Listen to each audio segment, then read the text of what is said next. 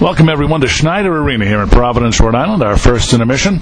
And our first intermission sponsored by Fuddruckers. And our guest is the voice of Providence men's hockey, Mike Logan. Mike, maybe we could start with a discussion of this Providence team coming into the game tonight. 3-3-1. They're at the 500 mark, as Merrimack is. We figured there might be a step back from last year in terms of the talent base. How has the team performed relative to those expectations? Well, I know head coach Nate Lehman is happy with the team. He's not happy with the record, as he says, but he is happy with the team.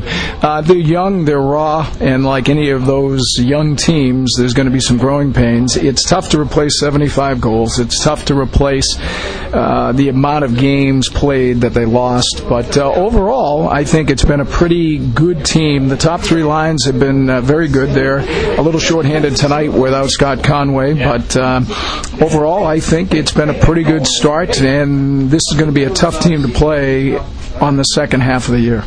Well, you talk about the offense that was lost. A couple of guys that seem to have really stepped up are Eric Foley and Brian Pino. How much have they embraced stepping up to fill those offensive voids? Well, Foley's done a nice job. He's averaging a point a game. He's scored 3 of his 4 goals on the power play.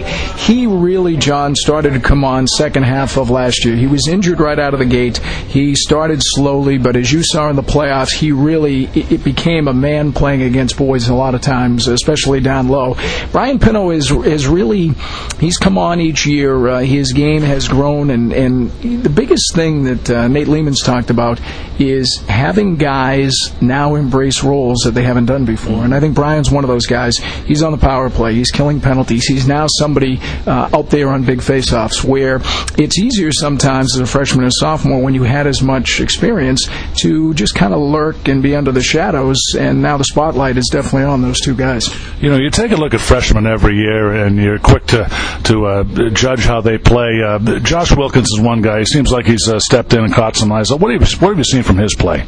Wilkins has been good. I know the staff really felt with him and Duhaime and Scott Conway coming in that they had perhaps more pure scorers coming in, and Wilkins has been very good, but like anything, you're going to have growing pains. But he's been on the power play, as has Duhaime, and I think he's been getting better each game. He has not been on the same line due to Kasper Bjorkquist was hurt right out of the gate, so that moved some things around. Now with Conway being out, Wilkins has kind of bounced around, but he's done a pretty good job. Let's take a look at Hockey East for a moment, if we could, Mike. Boston College, another team that was figured to take steps back based on what they lost, and they did lose a lot, but here they are leading the pack, 3 points over UNH, so big surprise there, huh? I think the key with BC, look at a guy like Austin Cangelosi. He now, as a senior, has really grown into a leader. He had a hat trick last night. He scored shorthanded. He scored in the power play, and he scored 5-on-5. You look at Ryan Fitzgerald, and you look at Chris Kellman. They're 3 older guys. If you look at BC, John, year in and year out, it seems those guys always seem by their senior year to be ready to lead. I think Vermont's been a good story early on. Lowell continues they just kind of fly under the radar, and they seem to win 20 games every year. And, Notre Dame hasn't, I think, started the way some people thought they would. And BU, I think, is dealing with what a young team deals with. They've got a ton of top-end talent, but much like last night at Northeastern, they're still taking some bad penalties and kind of shooting themselves in the foot. But that's what happens in October and November. I'll be very curious. I think coming down the stretch this year, you could have 5-6 teams really grinding on each other when we hit February. Well, you make an interesting point about Notre Dame. They're leaving after this year. Does Hockey East make it work with 11, or do they get a 12th team, like, for example, Holy Cross, if they wind up playing out in Worcester? How do you think that's all going to play out? I think Hockey East is going to make sure, if they are going to expand, that whoever the 12th team is going to stick around for a while. Yeah. With Notre Dame, anytime you have a program in a school like that, John, that wants to be part of your league, and it added television coverage, and I think it's a hard thing to say no to. But moving forward, they want to find the right fit. I think it would be great to find a New England team, whether it be Holy Cross. I know a lot of people have talked about Quinnipiac and RPI. Those seem to be the 3 teams bounced around. It sounds like they're committed, at least for next year, to expand the schedule a little bit, adding additional games with other teams. I don't know. This league has done well with even amounts, with odd amounts. I go back to when they first started growing with, UMass back in the early 90s when they started to commit. in. I think the core of the league is so good that if they are going to take a couple of years to make sure they have the right fit, why not? Well, interesting on Providence's schedule, Mike. You get to go back to Fenway this year. What are your thoughts on that whole experience? And do you think the novelty is worn off yet? I would say initially probably not, since they're still doing. But what do you think of that whole experience? I'd rather have the game here at Schneider. To do it once was good, but I'm one who's tiring of all the outdoor events and that. And I understand what the league does, and I understand why the Red Sox and Fenway are involved. It's just from looking at it from a Providence standpoint, you're now playing a tough team that you had to give up a home game for. Now, alums and that, it becomes bigger in many respects than the game itself. It's a chance for alums to go to Fenway and see a game there. And my feeling is, as long as they're going to sell tickets and be successful with it, they're going to continue to do it. I'm one that, from a personal standpoint, it was nice to be able to do a game once.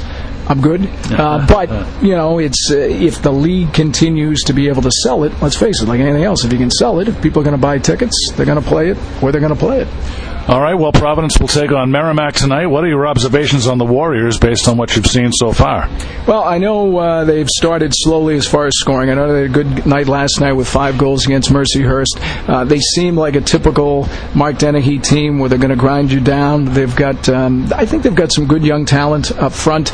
And like anything else, it takes a little while getting going. The goaltending has been good. And they're a tough team to play. You look at the Providence Merrimack, even though the Friars have had the better of it, a lot of low-scoring games, and very rarely is it a one-sided tilt one way or the other. Merrimack's got an advantage that they play so tough at home, and I think Mark's done a nice job of getting this team to start to grow on the road, and I think you're looking at probably a one-goal type game here tonight. There haven't been a lot of goals scored, and you just go back to the playoffs last year, and I'm curious to see if any of that 2-game series carries in here tonight, because especially that second game, Gomez scored late. It was a 2-0 final, but it was really a one-goal game. I'm curious to see if there's any carryover, especially because Merrimack's got a lot of guys that played in that series. Lastly, Mike, there's been a lot of talk around the league. The refs are calling the game a lot tighter now. What have you seen from your experience, and do you think it's going to level off as the season goes on?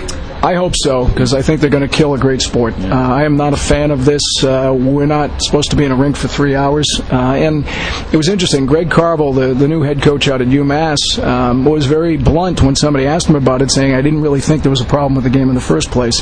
Here we are at the end of 1 month. I think you're starting to see things revert a little bit back, but it's interesting, and I'm sure you do the same thing, John. You look at box scores after a night's play around the league, and you see how many penalties, and I know last night there was a good amount of power plays in the game you had.